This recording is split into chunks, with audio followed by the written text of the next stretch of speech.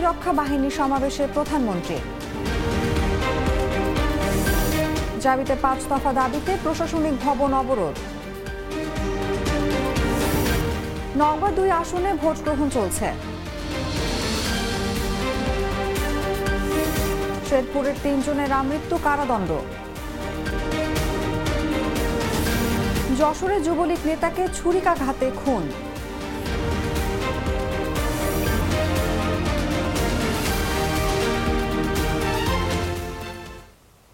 এতক্ষণ শুনছিলেন সংবাদ শিরোনাম। দর্শক, আমন্ত্রণ দুপুর 1টার সংবাদে। সাথে আছি আমি অনুভা বিশ্বাস।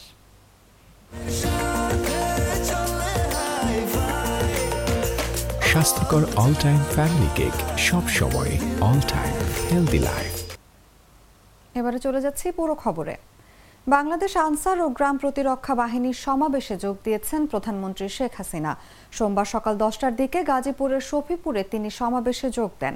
সেখানে আনসার ও গ্রাম প্রতিরক্ষা বাহিনীর অভিবাদন গ্রহণ করেন। নানা আয়োজনে শফিপুরে আনসার ও ভিডিপি একাডেমিতে বাহিনীর 44তম জাতীয় সমাবেশ হচ্ছে। উদযাপনে কুচকাওয়াজ অনুষ্ঠানের আয়োজন করা হয়েছে। সমাবেশে উপস্থিত আছেন স্বরাষ্ট্রমন্ত্রী আসাদুজ্জামান খান, সিনিয়র সচিব মোহাম্মদ মোস্তাফিজুর রহমান, আনসার ও গ্রাম প্রতিরক্ষা বাহিনীর মহাপরিচালক major general AKM Aminul Haque, অতিরিক্ত মহাপরিচালক ব্রিগেডিয়ার জেনারেল মোহাম্মদ নাজিম উদ্দিন, আনসার ও ভিডিপি একাডেমির কমান্ড্যান্ট মোহাম্মদ নুরুল হাসান ফরিদি, বাহিনীর উপমহাপরিচালক, অন্যান্য কর্মকর্তা ও আনসার ভিডিপির সদস্যরা।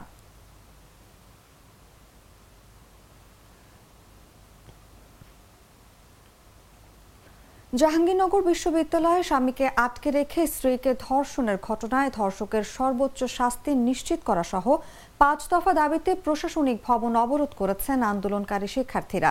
সোমবার সকাল 9টায় নিপীড়ন বিরোধী মঞ্চের ব্যানারে ভবনের প্রধান ফটকে তালা ঝুলিয়ে অবস্থান নেন শিক্ষার্থীরা। এ সময় ভবন গেটে অবরোধ লেখা ব্যানার ও প্ল্যাকার্ড ঝুলিয়ে দেন তারা। শিক্ষার্থীদের দাবি, ধর্ষকদের সর্বোচ্চ শাস্তি নিশ্চিত করার পাশাপাশি অছাত্রদের হল থেকে বিতাড়িত করে গণরুম বিলুপ্ত করে নিয়মিত শিক্ষার্থীদের আবাসন নিশ্চিত করা, যৌন নিপীড়ক শিক্ষক মাহমুদুর রহমান জনির বিচার নিষ্পত্তি সহ ক্যাম্পাসে নানাবিধ অপরাধে অভিযুক্তদের বিচারের আওতায় আনা, ধর্ষণের ঘটনায় প্রক্টর ও মীর মোশাররফ হোসেন হলের প্রাধ্যক্ষের অপরাধ তদন্ত করা এবং সুষ্ঠু তদন্তের স্বার্থে তদন্ত চলাকালে তাদের প্রশাসনিক পদ থেকে অব্যাহতি দেওয়া, মাদকের সিন্ডিকেট নিশ্চিত করে তাদের বিরুদ্ধে আইনানুগ ব্যবস্থা গ্রহণ করা। সরেজমিনে দেখা যায় শিক্ষার্থীরা প্রশাসনিক ভবনের গেটে অবস্থান নিয়েছেন। এতে প্রশাসনিক কর্মকর্তা ও কর্মচারীরা সহ সেবাগ্রহীতাদের বাইরে দাঁড়িয়ে আছেন।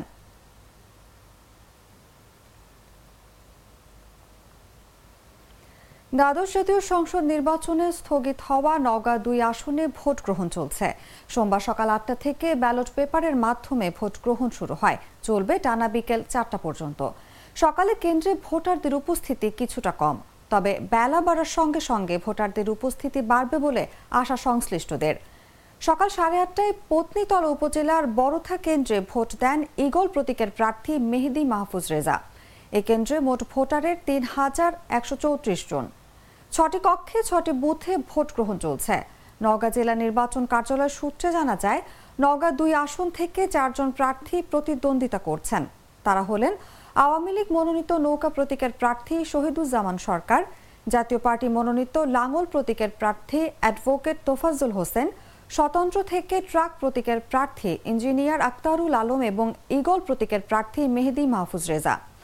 এই আসনে মোট ভোটার 3,56,132 জন।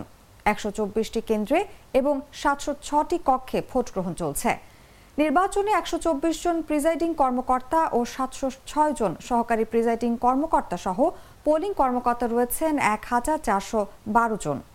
এই 2 উপজেলায় 19টি ইউনিয়ন ও 2টি পৌরসভায় 21 জন এক্সিকিউটিভ ম্যাজিস্ট্রেট দায়িত্ব পালন করছেন।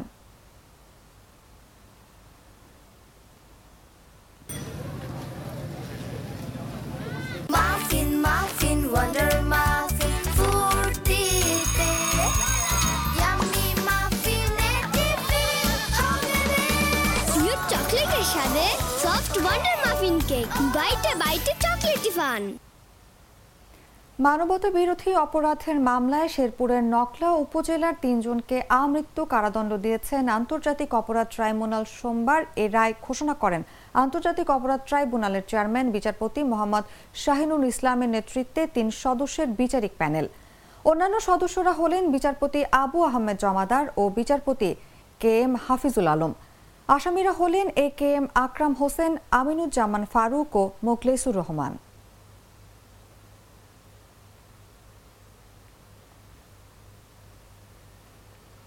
যশোরের অভয়নগর উপজেলায় যুবলীগের এক নেতাকে ছুরিকাঘাতে হত্যা করেছে দুর্বৃত্তরা। রোববার রাত 10:15টার দিকে উপজেলার নওয়াপাড়া বাজার এলাকায় এ ঘটনা ঘটে। নিহত মুরাদ হোসেন নওয়াপাড়ার সর্দার পাড়ার শাহাবুদ্দিনের ছেলে। তিনি নওয়াপাড়া পৌরসভার 4 নম্বর ওয়ার্ড শাখা যুবলীগের সাধারণ সম্পাদক। বিষয়টি নিশ্চিত করেছেন অভয়নগর থানার ভারপ্রাপ্ত কর্মকর্তা আকিকুল ইসলাম।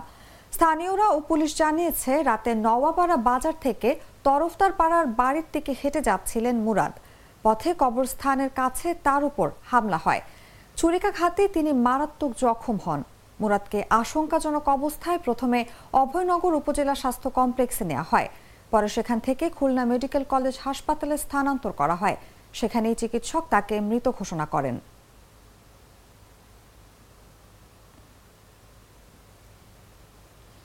বায়ু দূষণের তালিকায় শীর্ষ অবস্থানে আজও উঠে এসেছে রাজধানী ঢাকা। রাজধানী ঢাকা সহ বিশ্বের 5টি শহরের বাতাসের মান একই পর্যায়ে রয়েছে। সোমবার সকাল 8:30 বায়ুর মান পর্যবেক্ষণকারী সংস্থা এয়ার কোয়ালিটি ইন্ডেক্সের সূচক থেকে জানা গেছে এসব তথ্য। তালিকার শীর্ষে অবস্থান করা ঢাকার বায়ুর মানের স্কোর হচ্ছে 286। এর অর্থ দাঁড়ায় এখানকার বায়ু খুবই অস্বাস্থ্যকর পর্যায়ে রয়েছে। দ্বিতীয় অবস্থানে রয়েছে ভারতের কলকাতা। এই শহরের স্কোর 269।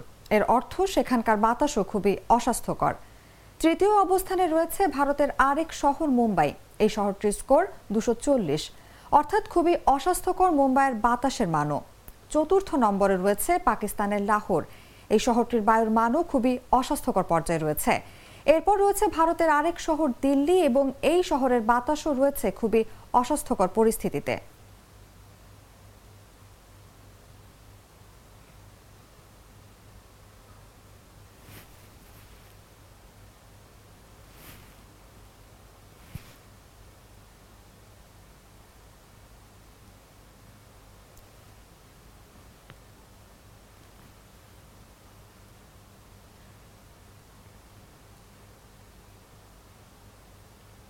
জানাবো আন্তর্জাতিক সংবাদ।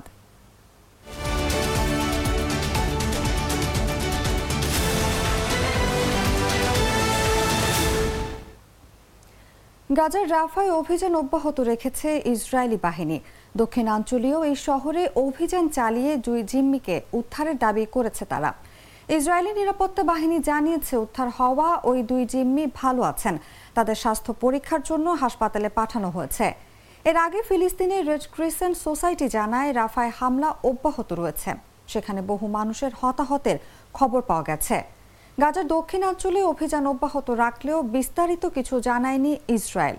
সামাজিক যোগাযোগ মাধ্যমে এক বিবৃতিতে ইসরায়েল বাহিনী আইডিএফ জানিয়েছে, ইসরায়েলের নিরাপত্তা এজেন্সি ও দেশটির পুলিশ রাতভর যৌথ অভিযান চালিয়ে 2 ইসরায়েলি জিম্মিকে উদ্ধার করেছে।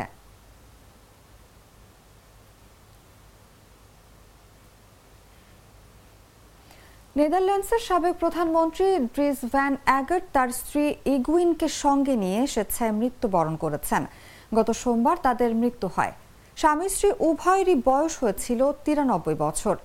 ব্রিটিশ সংবাদ মাধ্যম দ্য গার্ডিয়ান বলছে, অ্যাগট ও তার স্ত্রীর এই স্বেচ্ছা মৃত্যু নেদারল্যান্ডসের দম্পতি বা যুগলদের স্বেচ্ছায় মৃত্যুবরণের যে ট্রেন্ড শুরু হয়েছে তারই উদাহরণ। ড্রিস ভ্যানের প্রতিষ্ঠিত একটি অধিকার সংস্থা বিষয়টি নিশ্চিত করেছে। সংস্থাটির পরিচালক জেরার্ড জোনকম্যান সংবাদ মাধ্যম এনওএসকে বলেছেন, গত সপ্তাহে তারা হাতে হাত রেখে দুনিয়া ত্যাগ করেছেন। জেরার্ড জোনকম্যান আরও জানান, 2019 সালে ড্রিস ভ্যানের মস্তিষ্কে রক্তক্ষরণ হওয়ার পরে গুরুতর অসুস্থ হয়ে পড়েন তিনি। মৃত্যুর আগ পর্যন্ত তিনি অসুস্থই ছিলেন, কিন্তু তিনি তার স্ত্রীকে রেখে আগে চলে যেতে চাইছিলেন না। পরবর্তী সময়ে তারা একসঙ্গে মৃত্যুবরণ করার সিদ্ধান্ত নেন।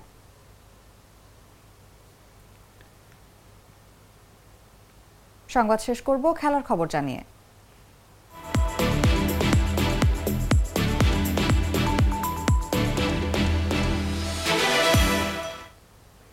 টেবিলের তলানির দিকে থাকা গ্রানাডার বিপক্ষে হার থেকে বার্সেলোনাকে কোনো রকমে বাঁচালেন ১৬ বছর বয়সী তরুণ ফুটবলার লামিন ইয়ামাল। ৬ গোলের এই ম্যাচে বার্সা ড্র করেছে ৩-৩ গোলে। এই ড্রয়ে ২৪ ম্যাচে ৫১ পয়েন্ট নিয়ে টেবিলের তৃতীয় স্থানে আছে বার্সা। সমান ম্যাচে ৬১ পয়েন্ট নিয়ে শীর্ষে রিয়াল মাদ্রিদ, ৫৬ পয়েন্ট নিয়ে দ্বিতীয় স্থানে আছে জিরোনা। এই ম্যাচে জোড়া গোল করেছেন ইয়ামাল। ১৪ মিনিটে গোল করে দলকে এগিয়ে দেন তিনি। বিরতিতে যাওয়ার আগ মুহূর্তে ৪৩ মিনিটে গোল করে গ্রানাডাকে ১-১ সমতায় ফেরান রিচার্ড স্যাnchez। দ্বিতীয়ার্ধে খেলতে নেমে ৬০ মিনিটে গোল করে ২-১ ব্যবধানে এগিয়ে যান রেলিগেশনের শঙ্কায় থাকা গ্রানাডা। এর ৩ মিনিট পরই গোল করে বার্সাকে ফের ২-২ গোলে সমতায় ফেরান রবার্ট লেভানডস্কি। ৬৬ মিনিটে আবার গোল। এবারও পিছিয়ে পড়ে বার্সা। ইগনাসি মিগুয়েলের গোলে ফের এগিয়ে যায় গ্রানাডা। অবশেষে দলের ত্রাণকর্তা হয়ে আসেন ইয়ামাল। ৮০ মিনিটে নিজের দ্বিতীয় গোল করেন এই তরুণ। ইয়ামালের বাঁ পায়ের শটে অবশেষে ৩-৩ গোলে ড্র করে পয়েন্ট ভাগাভাগি করে বার্সা।